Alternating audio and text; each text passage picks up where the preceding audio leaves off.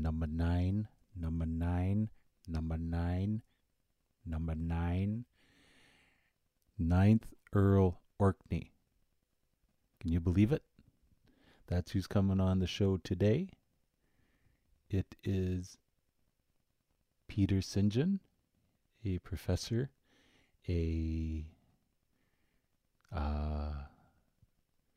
no world figure, a person who looks at the world. So a world figure in the sense that he looks at the world. He spent a life studying the world and understanding it so he could explain it to other people in a sensible and structured way. What a great way to spend a living. Or to spend a living, to to spend your life, to make a living. Make a living, spend your life.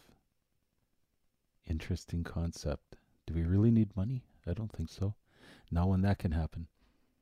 But that's who's on our show today. This is Mahangel. You're listening to the Manitobaville podcast, number 9, number 9, number 9.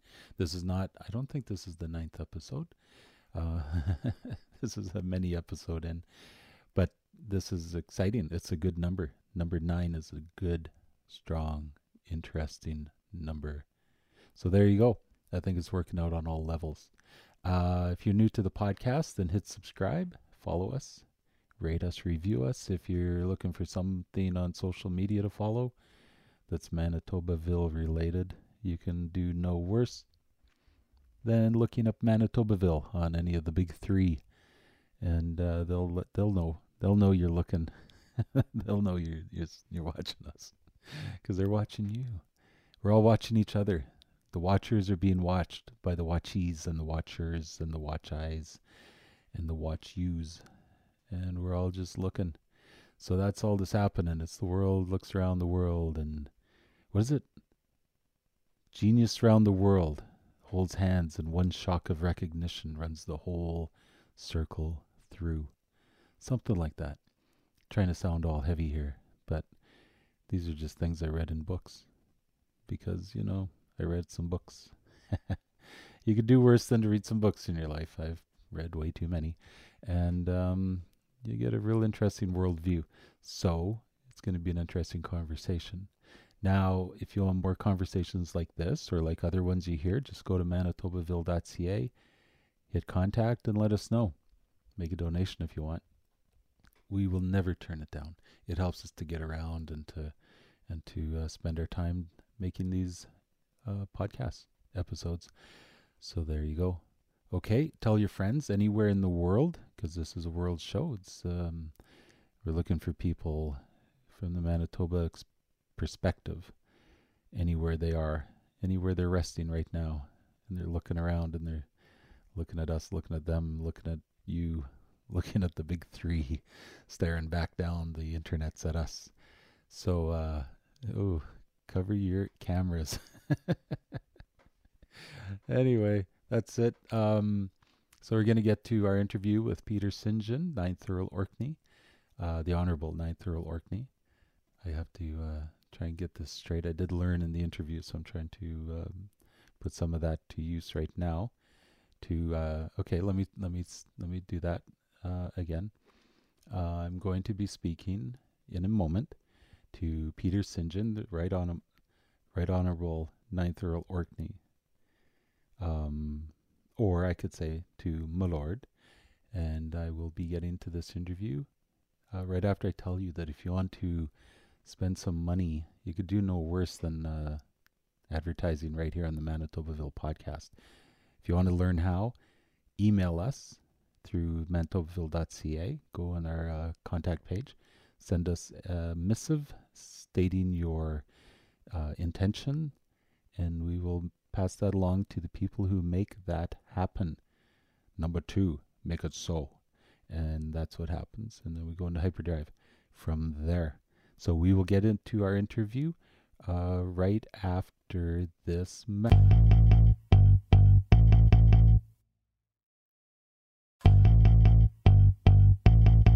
Hello. Good morning. Hello. Mr. St. John? Yes, that's right. Earl of Orkney? You got it right. How are you doing? I am quite well. I'm sitting watching the snow drifting down in torrents. Is that beautiful? Amazing sight, isn't it? Oh, that's The great. wind's swirling everything around, except that it's April. Wow. Anyway, here we are, Very nice. Yeah. cozy and at home. Been self-isolating. That's amazing, isn't it? Yeah. Yeah, no, I love it. Self-isolating with myself and I'm very happy with it yeah. myself. We kind of self-isolate anyway because we run the publishing house out of our home, Oh, it's perfect. Yeah. and we can sort of get out in the garden and garden if we're fed up with doing that, and Mm-hmm. we go back in the house and work. I mean, it's kind of fun. That's brilliant. We've actually got all our plants growing in our little grow up in the basement. Oh, nice. They're all ready to bloom. Some of the flowers. It's quite extraordinary. They're going great guns this year. Really? When do you start that? When do you start that process? Oh, weeks ago. Yeah. Yeah. It depends on which flower. We've got the lobelias, and we've got some of the sweet, whatever they are. Some of the other ones that are now, and then we've got the tomato plants in last week, and something else is going in this week. My wife's good at all this. I'm hopeless. I just water them and carry them in and out. You have the brown thumb. She has the green thumb. Yeah. Yeah. Oh, that's excellent. So, yeah, tell us a bit about yourself. I didn't introduce you properly because I'm not sure how. Well, I'm 82 years old, for starters, so I've seen a little tiny bit of life. Mm-hmm. And my name is Peter St. John. And how do you spell St. John? It's spelled St. John. Okay. And but the English call St. John St. John when it's a personal name. And the reason for that is that we were French originally, from Normandy. And we came over to England with William the Conqueror. And we were at that point Saint Jean de la Plage, which meant St. John of the Beach, which meant the Normandy beach. Okay. And those people, by the way, were probably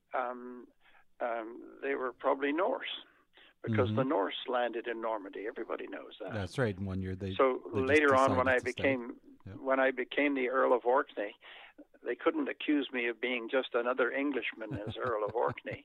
I said to them, I may be as Norse as you, as a matter of fact. So Well, you better check on that one. You may be as Norse as the first Earl of Orkney. That's right. Yeah, which was about 850 A.D. The Jarl. So, the we came over to England, Michael, and we, the Anglo-Saxons, then as now, who capitulated in the end to Prince William. Well, you conquered, right? That's conquered, where you got the name. yes, yeah. They couldn't pronounce Saint Jean de la Plage. Forget about the de la Plage. They couldn't even pronounce Saint Jean. The nearest they could get to Saint Jean was St. John. Okay. And that's, of course, how St. Clair became Sinclair. Saint Jean, St. John. Sin. See? A lot of sin going on over there. Yeah. Isn't that fun? So, I mean, that name has been in English for 1,000 years, St. John. St. John. And we're one of those old families that sort of live in and around the upper ridges, of English class system. I'm descended from Lady Margaret Beaufort, who was the mother of Henry VII, which brings us very close to the Tudors, to the Tudor royal family. But otherwise, you're just that close to being a little bit of Welsh in you, then. Well, yes, the family, William the Conqueror sent his nobles in all directions, and he sent us up to Wales, and we built a castle called Fonmon Castle, Fonmon, which is called Fonham Castle, and that's up in the Welsh, and we were called the Marcher Lords, and we meant to keep the wild Welsh out, and we did, and the castle's still there to this day. Yeah, it's amazing. Everybody talks about all the Welsh castles, and I have to say, no, those are all the English castles, because that's what Longshanks, the instructor keeping to build. the wild Welsh out. Yeah. Yeah. But I've spent a lot of time in Wales, and it's a beautiful country. Of course, I was down in South Wales, you know, and in the south. Yeah. Which is Pembrokeshire, you know, which is beautiful, and that's full of castles too, where Henry VII sent his soldiers in after they retired from France, and they took a lot of Pembrokeshire, and then kept the Welsh at bay. Oh, aren't people savage? Well, until they had to go and fight the Scots, and then the Welsh were their greatest buddies. And they said, "Come with us." So that's why I'm called Peter St. John, and of course my kids just call themselves St. John because it's just too much trouble to explain this. Wow. But all through my life, I've done so much media and radio and television work that it was necessary to. Well, I just explained what it was. Yeah. You know, I was St. John, and that was that. And you better learn it. Exactly. And so there's lots of names where if you read it phonically, people say no, it's pronounced this way, and you go okay, and you pronounce it. You just get over it, right? I mean, well, and that's with a lot of the names in Canada because we're such a multicultural society. Yeah. And I noticed this teaching university over 45 years. Oh, you're a professor. I noticed the change in the names of people, and you had to get them right because people want their names right. Exactly. That was a real interesting experience. You know, they started out pretty traditional, but at the end of 40 years, I was getting my mouth around Ukrainian and all sorts of interesting names and native and indigenous names, you know, and so on. Yeah. It was all good. Yeah, well, it opens your mind up, right? So that's it. And I came, you know, I was born in Canada. I'm Canadian born, Victoria. Oh, okay. I grew up in the Okanagan Valley, in Peachland and Kelowna, nice. And I then went to. I was sent to England when I was 9, because English parents send their kids to school in England. Public school, which we would call private school, right? Yes, I went to a public-private school where they strip you down to your underwear and throw you in the gorse bush to get out on your own, you know. It's an expensive way of a parent abandoning their child. You know, it was slightly awful. But on the other hand, I spent all those years in England going off to France and learning French and living in a French family and going all over Europe. Well, so I developed the habit of travel. You know. Mm-hmm. How long did you do that right through your entire school years? All through my teenage.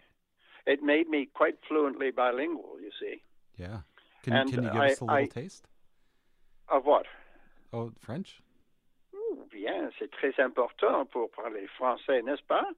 Absolument. Et avec un accent parisien, s'il vous plaît, monsieur. No, I'm sorry. I'm all out of cigarettes.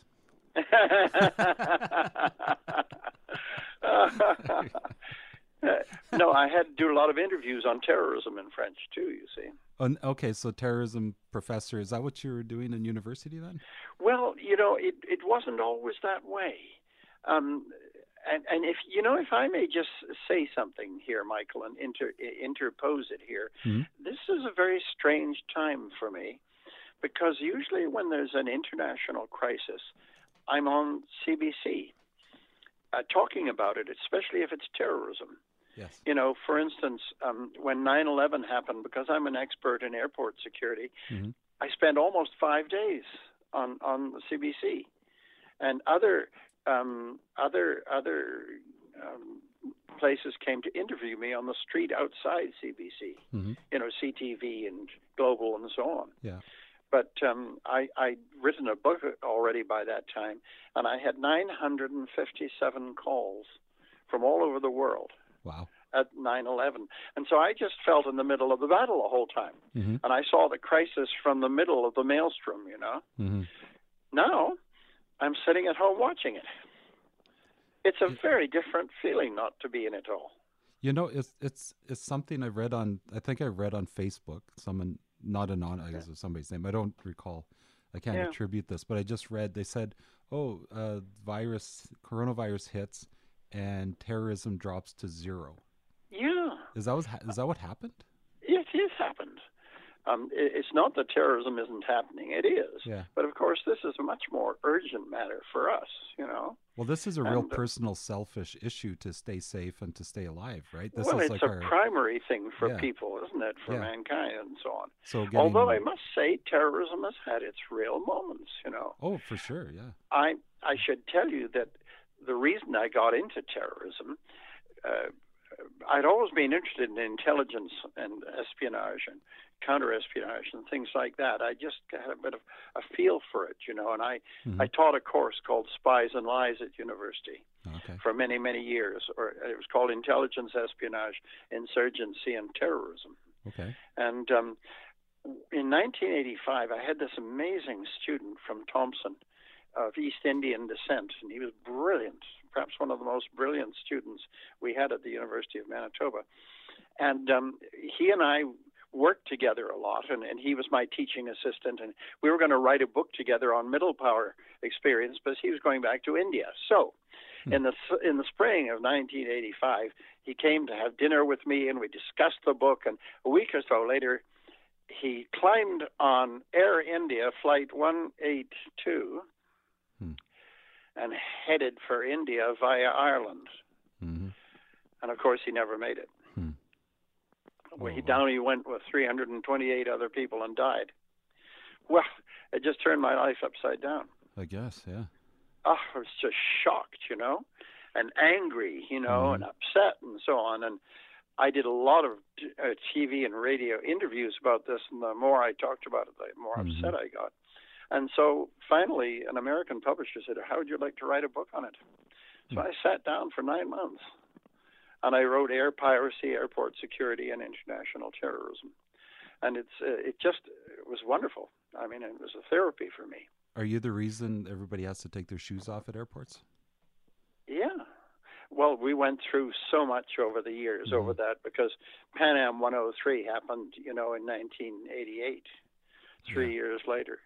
And by 1991, I'd been around the trip around the Middle East in 1982, and I was looking at Islamic fundamentalism and examining it personally. And in 1991, at a conference, and on Good Morning America, they asked me, when was the next strike going to come against North America? This is 1991, Michael. Yeah. And I thought, oh, my God, I'm a political scientist. I can't answer that sort of question. And then I don't know where it came from. I said this. I said, Islamic fundamentalists are going to hijack planes in or near New York, and they're going to fly them into the Empire State Building or the Chrysler Building. To this day, I have no idea where that came from. But I was 10 years ahead, and I was accurate. So it was amazing, really.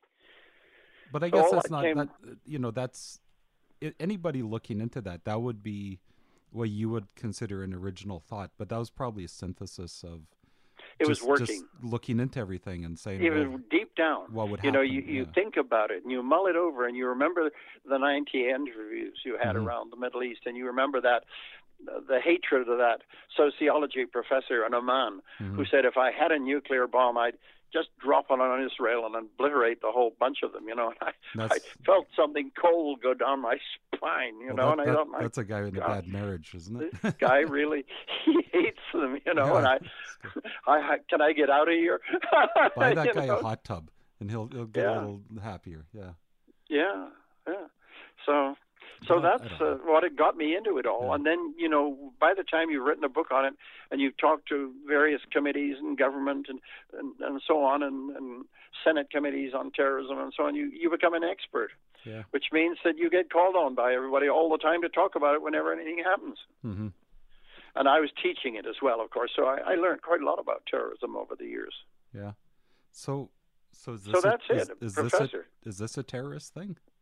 This virus? It is a kind of a terror, isn't it? Is it nature's terror, or is it a... Well, any of us could die at any point. Yeah.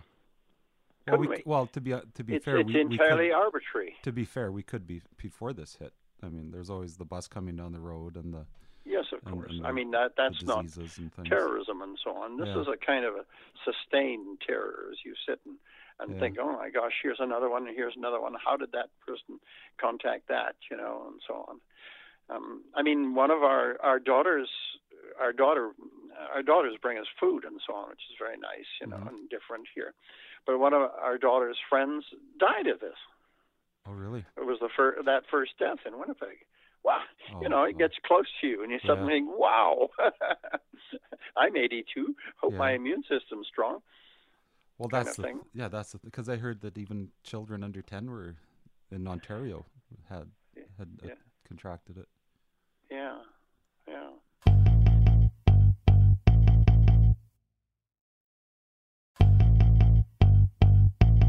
It's an interesting feeling to be inside, to be kind of under a bit of pressure. So this is probably how those people, like it was for using the 9/11 example. Yeah.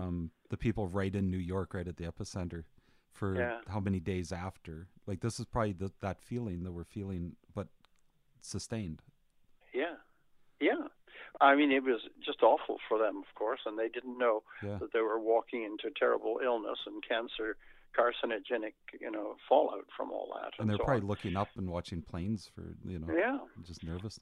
And the stories of where people were on that day and what happened was quite staggering. Mm-hmm. My son actually measures buildings with a machine. What do you call it?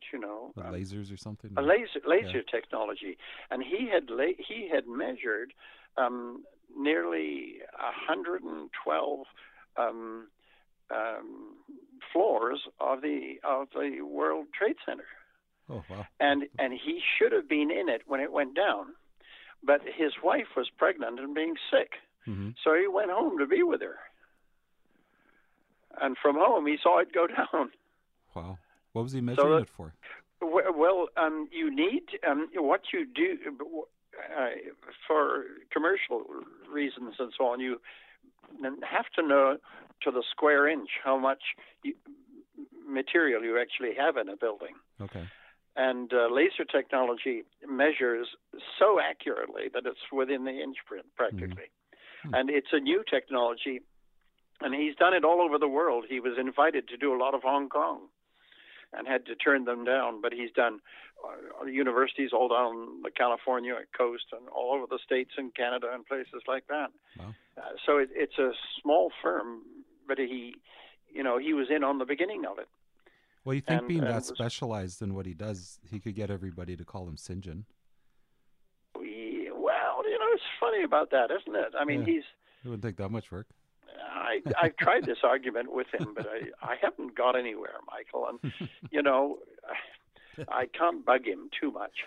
Tell him poor guy is going to be the next Earl of Orkney anyway, so, Oh, okay. Well, I have two things. The first thing I'll ask you is, on 9/11, do you believe all the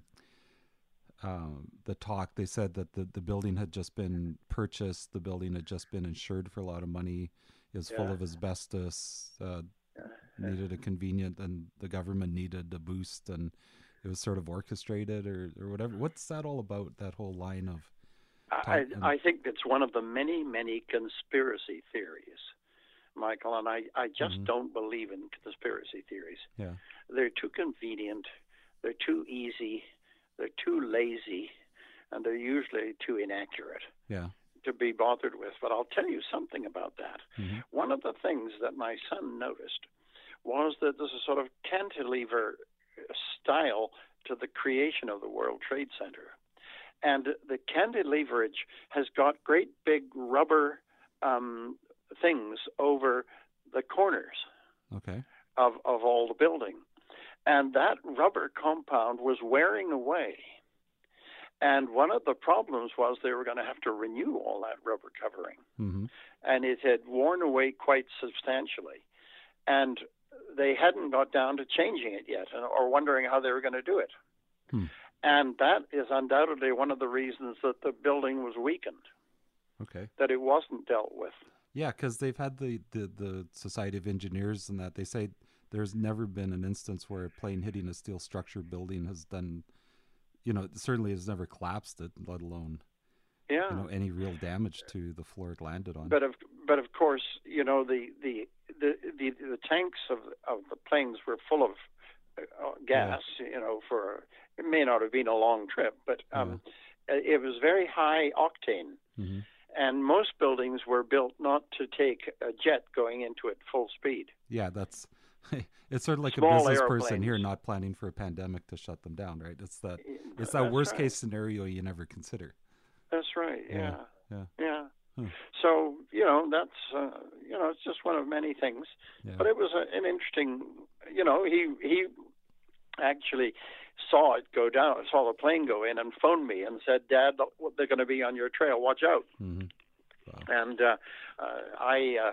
I did watch out. I don't remember the next 5 days. It was just incredible. Peter Man's Bridge, and so on. We got to know each other pretty well over the years because there'd been so many spectacular hijacks, when the Palestinians were doing it and so on. Yeah, Peter, good Churchill boy. Oh yes, he is, isn't he? Yeah, I think he did okay. Right. Didn't he? He went on to do some stuff or something. He was quite successful, I think. Oh yeah, I mean he was in charge of the of the National. Yeah, and I mean he was our main anchor for the National for many years. Mm-hmm. Yeah, and he married two people, mm-hmm. both quite prominent, and an actress. The latest one is an actress, and the one before that was Wendy Messerly, I think. There's one before that too. I just can't keep up. No, well, I'm still with my second wife, so there we are. So you've probably known him so long, you've known all of his wives then.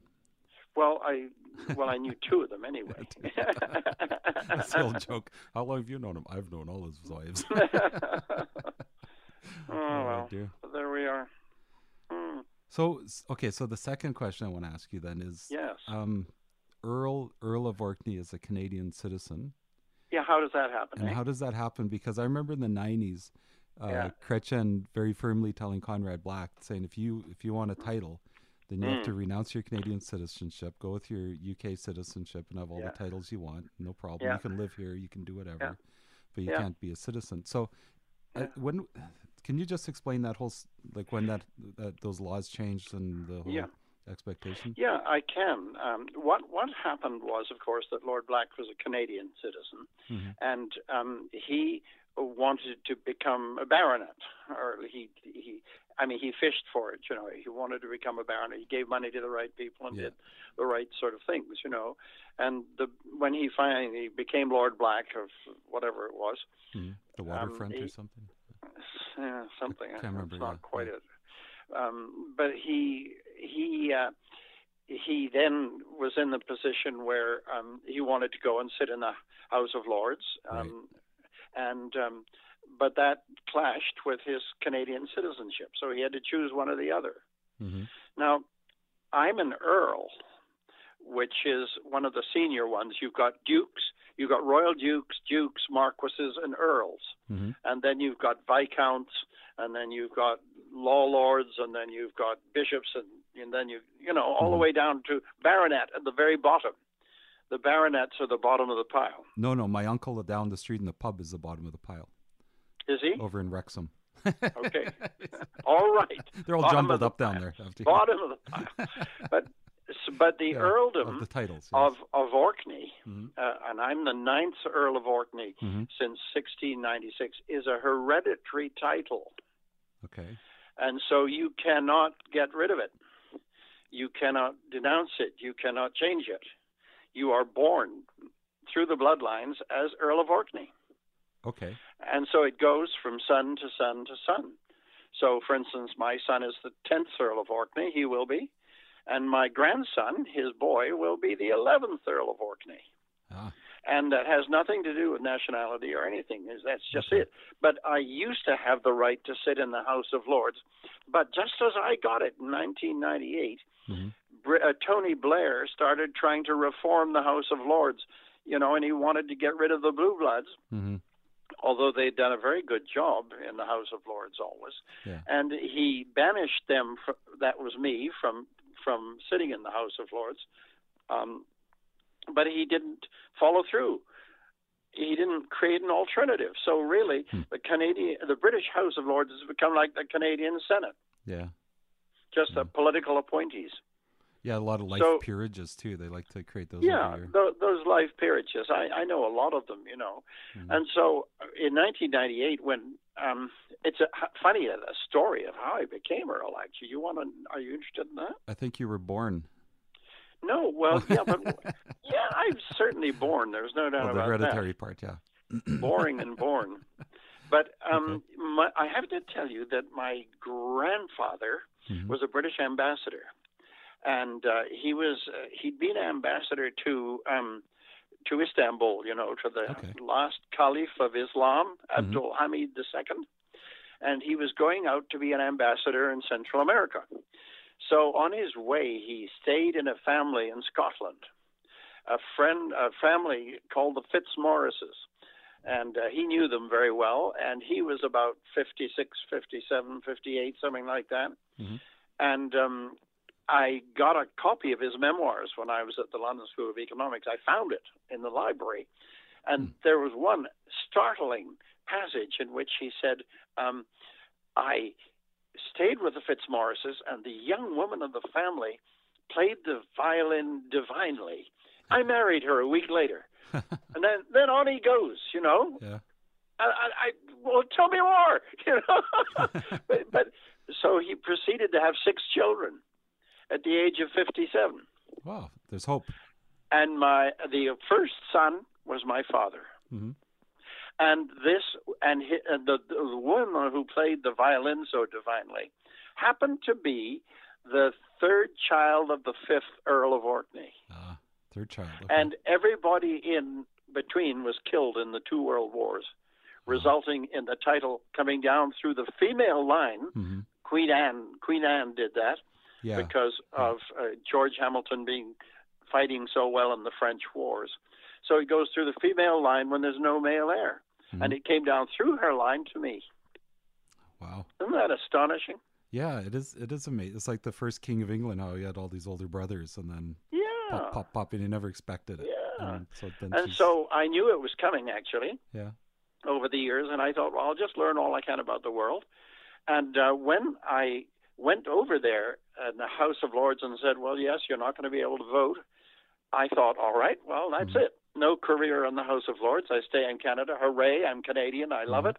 And my wife and I got on the train, and we went to Orkney. Oh. And we placed ourselves at the disposal of the Orkney people. Was that the first time you'd been up there? No, it was not. Okay. I had already been there when I was teaching in Germany for the Canadian Armed Forces. I guess you would have known your association since you were since you were first cognizant, right? Yeah. Yes, I did. Yeah. Okay. My father had always talked to me about it. Yeah. So. And it's been a love affair ever since. Orkney. Had the most wonderful. We've had 3 or 4 homecomings. We've created a place where you can find out the house your family lived in. Yeah. I've had 2 agreements signed between Manitoba and Orkney for more trade and for the exchange of musicians and fiddlers and so on. Well, you know, because of all the James Bay fiddlers and all that. That association between Rupert's Land and Orkney goes back so far, because that was where most of the Hudson Bay workers 1701. were picked up. Exactly. It started in 1701 in Stromness. Mm-hmm. And you know, 85% of the Hudson Bay personnel were Orkneymen. Yeah, because a lot of the people many in England of them, or in London, they stopped wanting to come over. That's right. And so the people in Orkney were looking for work, and as the ships would go up there and take on their last supplies anyway. So a lot of hired from there. You got it. Yeah. And they were so reliable, and they were such good workers, and they got on so well with the indigenous people that, as they say, the rest is history. Yeah. So it's a wonderful story, and I'm very proud to be Earl of Orkney because I respect these people enormously. And they're wonderful people when you get to know them. You know, very straightforward, very liberal, very well educated, very aware of the world. And they're makers of, is that where they in the Shetlands and Orkneys, that's where they make the ring shawls and the... Yes, they do. Mm-hmm. Yeah. I actually had an interview with BBC Orkney, Shetland the other day. Mm-hmm. And the BBC interviewer said, you know, I'm so sorry. I thought your title was extinct. But there you are. You're a working Earl. I'm amazed. He said, I'm so sorry. And he said, but I think you were Earl of Orkney and Shetland, weren't you? And I said, I think you're right, actually. Well, the thing, I guess they could be led that way in their thinking, because wasn't the Earlship of Orkney, wasn't it abandoned twice and then rejuvenated? No, not the Earldom of Orkney. Why? What made you think that? Oh, well, I read on Wikipedia just yesterday that when it was first established, it lasted a little while, and then it was the person gave. There were a couple of women back. There were a couple of countesses who carried the line on. Okay, sort of in between. Yeah. Because and so when a male came along, then it resumed like that. Okay. But it didn't. It never discontinued. Okay, so it's the lineage goes right. When did you say started? 1696. 1696. And I've actually got the parchment creating the earldom, and I've also got the parchment, as I told the Duke of Edinburgh. Actually, I've got the parchment when he was made the first Earl of Orkney. George Hamilton was the first Field Marshal of England.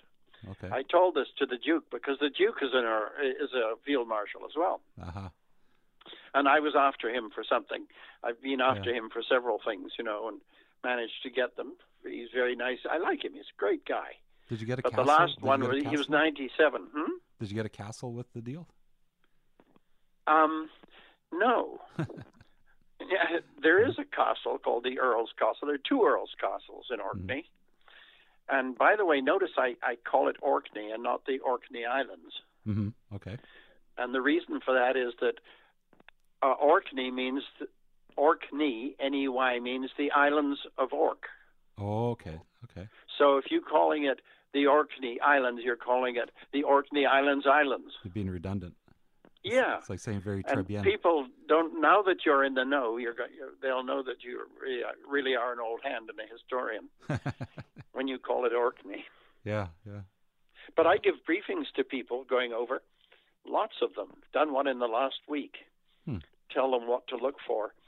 Amazing, ancient, 5,500-year-old village they've discovered in Orkney.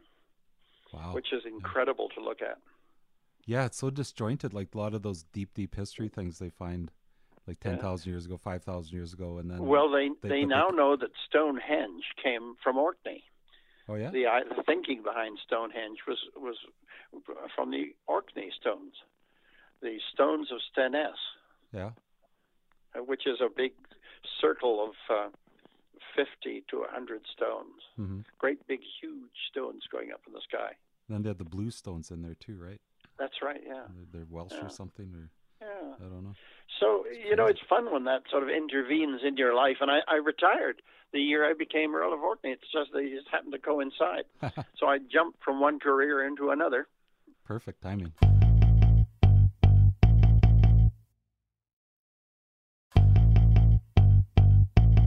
And then my wife, Barbara Huck, her publishing company was just beginning to take off, so I jumped into that too. Yeah, tell us about that. Well, my wife is a great something or other of George Bernard Shaw, and Irish, Yeah. She was Barbara Albertson, but she married Fran Huck, the hockey star. Okay. And had 4 kids, and he mucked off. And I had 4 kids, and my wife mucked off. And we ended up with 8 kids. Wow.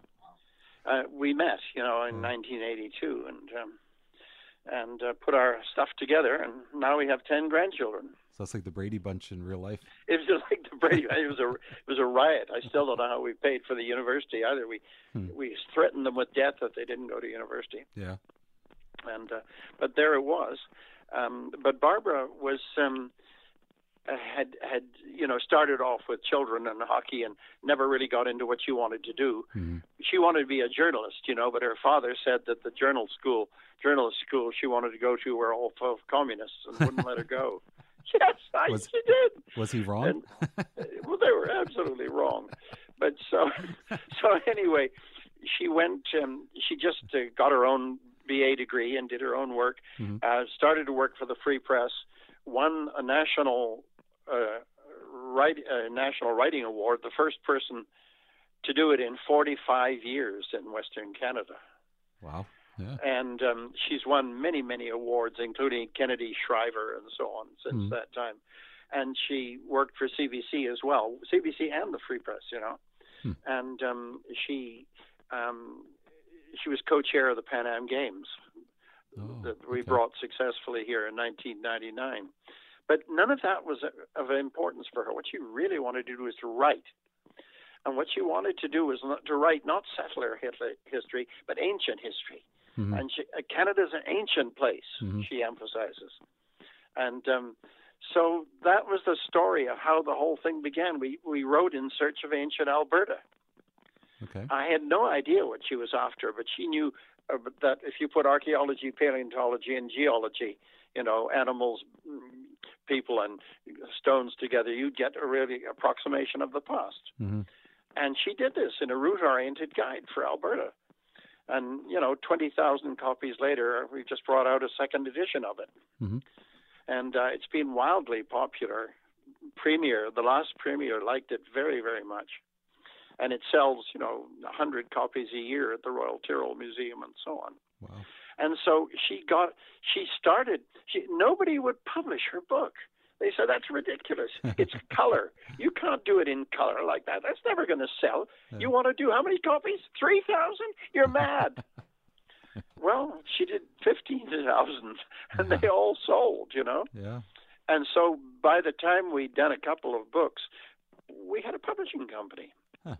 And now 82 books later, we have a publishing company. 82 books. And we've sold over 350,000 books. Yeah. And we have, we don't rely on grants, and money from the government, because they make you do 400 copies and throw the rest in the dump. Yeah. Well, plus it takes you a year to see if you even get a grant. And you could have written the book by then. Yeah. Well, and we do books very carefully and very well and very precisely and with lots of color and beautiful design, sort of book you want to keep, and yet it's cheap enough, to buy and accessible. We never go over $29.95. Yeah. And people seem to love the books. And so we've been at this 20 years, done 82 books, sold 350,000, and we do history, heritage, wildlife, biography, Okay. What's the publishing company called? It's called Heartland Associates. Heartland. Okay. Heartland Associates. And of course, you probably have a website and all that. We have a website which is just changing right now, and it's going to be heartlandbooks.ca. Okay. And we're just changing over, so it may not be accessible in this moment, but it will be. Okay. And that's how I sell books all across the whole country. We've done a book on the fur trade, for instance, which sold over 25,000 copies and going into its sixth printing now. Wow! So you're in competition with who's that did Company of Adventurers? Not Pierre Burton, but his contemporary, Peter C. Newman. Peter C. Newman. Yeah, he did a big 3-part series on. Yes, so these are popular subjects because it's so centuries and centuries of information. Well, but we started. Yeah. The whole of Canada opened up not on Highway number 1. It opened up on the Saskatchewan River. No. The first settler came over. He stayed at the Hilton. He got the Holiday Inn. He went out to Tim Hortons, got his coffee. Decided this would be a neat place to stay, right? As he's driving down number 1 across the prairie, he's like, we could really do something here, I think. Just amazing. Yeah, actually, Barbara wrote a book called Kiss Saskatchewan, which was about the only Orkneyman to be governor of the Hudson Bay Company, a fellow called William Thomason, who spent 51 years going down every year from Hudson Bay as far as Rocky Mountain House. Wow. Yeah. And he actually founded Edmonton. Yeah. And so she did this wonderful thing based on all his notes on the places that he built and stayed in all along the North and South Saskatchewan rivers. Post notes, but she put it together. It was historically accurate, but she didn't know exactly how he spoke, Yeah. So she had to make that up. So it was historical fiction, a bit like Ken McGugan. And those are fun. Those are fun because as you read in an interesting story, you're learning along the way. Well, it won the top prize in Manitobaville. It won the McNally Robinson Award. Oh, wow. Yeah. And it's called Saskatchewan, the Great River Road. Huh. And it's been very popular. It's a lovely book, and it gives you a wonderful picture of the Saskatchewan River. We went the whole length of the Saskatchewan River, and all the way down finally to the mouth of the Columbia River. And of the 350 forts there are along there, we must have visited 120 and photographed their locations. Yeah. So that was fun. Yeah, because getting out there and actually seeing it. It's lovely. Probably the biggest motivation for doing it. It's terrific. Yeah, we go out in our trailer. Yeah. And look these places up. And speaking of Hudson Bay and the prairies and stuff, one of my favorite questions is to ask somebody about the significance of Donald and Smith Street in Winnipeg. Yeah. Donald Smith? Mm-hmm. I actually know a descendant of Donald Smith. Oh, really? Lord Strathcona. Yeah. Alex Paul. She used to write for the Free Press. Yeah. Well, she's in the St. Andrews Society of Winnipeg, and I just happen to be a patron of the St. Andrews Society. Oh, perfect. So I know her quite well. Well, I'd be quite the person to talk to as well. She's interesting, yeah. Yeah. She married an Indigenous person, and rebelled from her family background and so on, and she's quite a character, quite an interesting character. Well, she takes after old Donald then. Yes, absolutely. I'm very proud of him. Mind. But she's quite interesting. Yeah. I was always thinking we should put a statue of him driving the last spike. We should put it right downtown there. Why not? Why not? What an amazing fellow he was. He spent so much of his life quietly having children, and being in Labrador, and then suddenly came into a very rich, extraordinary life, didn't he? Well, yeah, the story was that he was there, and he's the junior. What were the guys who ran the forts? What was their title? Yeah, Purser or something. Gosh, but why do I forget these things? It's ridiculous. Yeah. He was a postmaster or something. Yeah, so he wasn't in charge of it, but he was right underneath the guy, and so their fort burned down in Labrador. Yeah, and so he walked to where's the Hudson Bay? It was in Toronto at that time, the headquarters. Yeah, Montreal. Montreal. So he walked all the way there, suffering snow blindness and everything along the way. Got there, and they said, "Okay, young man, what do you want?" And he said, "Well, our fort's burned down, and I'm here to tell you." And they looked at him and said, "What are you doing here then? Go back to and rebuild it." And he was so embittered by the experience that he trudged back, helped them rebuild it, and then every penny he earned, he saved, and he bought Hudson Bay stock. And the next time he walked into that headquarters, they said, "Oh, what are you doing? What are you doing back again?" And he says, "Well, as it turns out, I'm the majority shareholder." and you're sitting in my chair. Isn't that a story? Isn't that I was not aware of that. And then That's off he went. He was one of the first investors in the CP Rail when they first with the government, and because of that, that's why he was out there driving the last spike that joined the railway. Isn't that amazing? And then he sat in Parliament, and he was very distinguished. He went in with one party, and then he changed the aisle to the other party not long after, and then he left them and he sat as an independent. And actually, when he first came to Winnipeg, he was sent out. He was sent out the very first RCMP division to come into the West because he was here during the Louis Riel thing. Well, he came out to negotiate with Louis Riel, and they sat down in the first rebellion Louis did. And they sat and they talked and they negotiated. And the RCMP guys, I don't think they stayed here at that time. They all went back. And then the second rebellion happened. And that's when Wolseley was sent out by the Queen. But so he had, because he'd been here, he had sort of an affinity with Winnipeg. Yes, he certainly did. Yeah, and then he was back and forth. And then he went he retired where? In England or Scotland, something like that, I think. He became Lord Strathcona and was loaded. That's right. With CP money. It's interesting, isn't it? And then that's quite a story. Yeah, and I think he became a philanthropist, and he created a guard, the Strathcona Guard, I think. That's right. He that's right. That. So he's quite the public involved person. The Lord Strathconas, the regiment. Yeah. Yeah. I'm associated with the Queen's Own Cameron Highlanders here. Oh. I'm on their advisory council. Yeah. And that's where I've seen the Duke a couple of times. Uh-huh. You know, and that's an old regiment too. That the Camerons are. It is an old one, the Camerons. Yeah, and it's it's the Queen's Own Cameron Highlanders. Mm-hmm. It was the Kings before that, I guess. Yeah. But they've got a good history. Yeah, our association with that, because even Wolseley, when he was sent out, that was the first time his first big expedition. But as a result of that, the people that he came with, and they learned bushcraft, and they became a tight unit. They were sent all over by Queen Victoria, and they became the Wolseley Ring. Isn't that amazing? And everywhere she sent him, he sorted things out. Yeah. So you've done a bit of historical research here. I've read a couple books. And, have you? Yeah. Well, I read a book by Ivan Trail, the memoirs of Ivan Trail. Okay. And Trail is an Orkney name, of course. Okay. And he was a small post manager in and around Winnipeg at the time of the rebellion.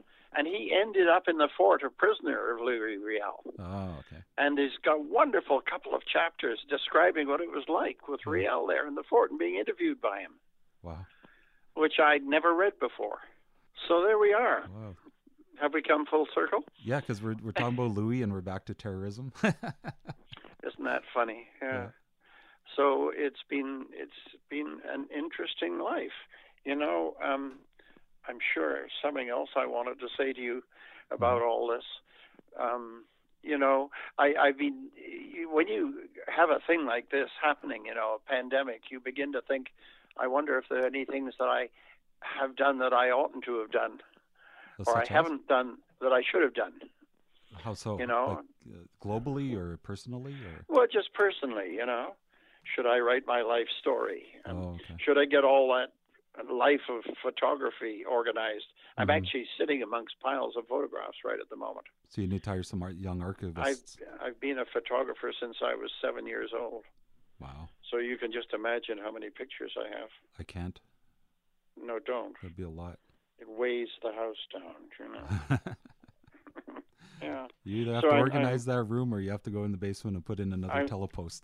Well, no, there's not enough room in the basement. No, I mean a telepost to hold the room. We're in a carriage house, you see. But I've got a lovely. I'm above the horses stable. Oh, okay. And I've got lovely windows all around, so I'm watching the snow teeming down as we speak. Well, this was 1908, the carriage house on Gertrude Avenue. Okay, Gertrude. And my grandmother's name was Gertrude. Really? Oh my God!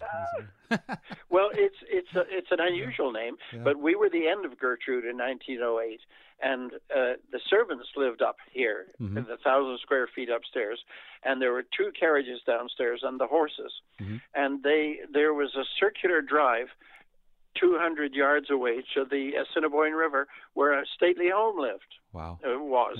And the owners of this home owned this carriage house and the servants. Huh. So we're now sleeping in the servants' quarters.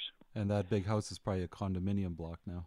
And it's gone, of course. You know, I'm not sure. I could find out who it was. And it was not Nanton, but it was one of the ones along there. Nanton had a big one with a huge carriage house.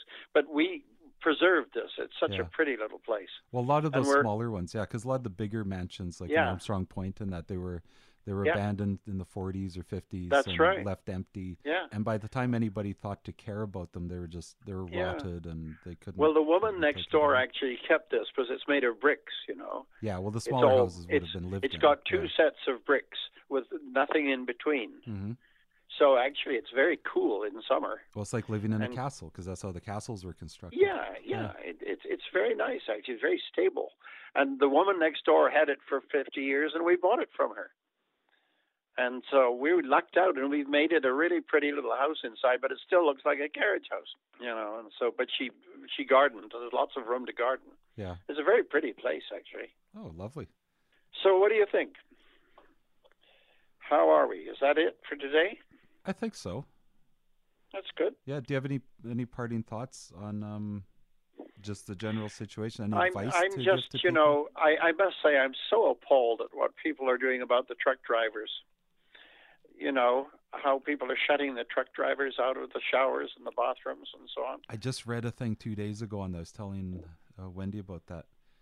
Yeah. I can't believe that people do that. I mean, it's so All the trucks, ignorant. the rest stops are closed because they're scared that two truckers These get guys together. are absolutely crucial to our maintenance. Yeah. They're marvelous, It's such a terrible thing to do. Mm-hmm. And on the other hand, all the hospital workers and so on, the frontline workers, gosh, I admire them. Mm-hmm. It's very courageous, isn't it, of them to go out and do that. Everybody, store clerks that have to stand and expose themselves to random public people. Did you see the last night? A whole bunch of them were given $40 each, for standing in line and in a store somewhere in Canada, and they gave the money, paid it forward to people who needed the food. Yeah, that's great. I just think that is so lovely. And by the same token, I wish people would stop being undisciplined, selfish, ignorant, unwitting carriers of the coronavirus by not bothering, to distance themselves. They really should. Yeah, be more selfish. Like, that's the key, is just be completely selfish about your life and just stay still for a while. It'll die out. If everybody in the world just stood still. That's right. For like 7 days, and whatever it's on, it'll die off. It'll go away. Whoever... we can sort out who has it and who doesn't. We've got to do this. And, all sorts of creative things are happening, for instance, because our youngest grandchild, who's 16, had her birthday 3 days ago, and we couldn't all go and celebrate her birthday. She was quite disappointed. Yeah. And so her mom got all the pictures of the family, the grandparents and everybody, really nice pictures, and blew them up and hung them from the ceiling. So as if they were in the room at head length. Yeah. And she came in for her birthday, and there's a picture of her gasping and then laughing her heads off. There's this great mass of people all around her, and it was just with her parents, That would be quite the sight. Well, wasn't that? We've got pictures of it. It's really a riot. Yeah. And she just was tickled pink. She thought it was so funny. Oh, my gosh. It was kind of fun way to overcome the isolation, wasn't it? Yeah. Great life if you don't weaken, Michael. Exactly. So don't weaken. I try not to. On that lovely thought, I'm going off to seek some lunch. Absolutely. Well, thanks for talking to us today, Mr. It's lovely to chat, and I had a look at all the interesting things you're doing online there, and sounds like fun. And if you need any clarification or anything more, just get back to us. Oh, absolutely. And what's the proper way to refer to, or to... Milord. Milord? Is the way you address an Earl. Okay. And an Earl is called the Right Honourable the Earl of Orkney when you write it down. Okay. Peter St. John, the Right Honourable the Earl of Orkney, not the Right Honourable Peter St. John, the Right Honourable the Earl of Orkney. Okay. And he'd be called Lord Orkney or Milord. Okay. Well, thank you, Milord. Not at all. Thank you, Milord. That was a wonderful interview. We hope to speak again. So thank everybody thank you, the listeners, for making this possible, for subscribing, rating, reviewing, following us on social media. All of that can be found under Manitobaville, wherever you look. So look no further. You'll find us. You can guide our podcast by making suggestions on who we talk to. Should you want to hear somebody talk for a while about what they know about and what they are interested in, we're happy to listen. We're happy to get involved in the conversation. And we're happy to record it and put it up for other people to spend some time listening to. And it's always a lot of fun. I always get a big kick out of who I talk to, because people are so different and interesting in all kinds of ways. And it's just a lot of fun. It's a great way to spend an hour, couple hours, few hours, number of hours. It's just how it goes. So there you go. That's it. Yeah. We're hoping to get out on the road this summer, and we hope to see you in the personage. And we can see what's happening out there in the greater Manitobaville. All right. So let this go, and we will see you on the next episode. Jump over and grab another episode down the road. You're all subscribed, I'm presuming, so you can just come back anytime and pick and choose a la carte the conversation that you want to jump in on next. Okay. Highly respectable situation for yourself and for us too. I will talk to you next time. I'm Angel. Thank you for listening to the Manitobaville podcast, which is copyright 2022 by Rodeo Road Studios.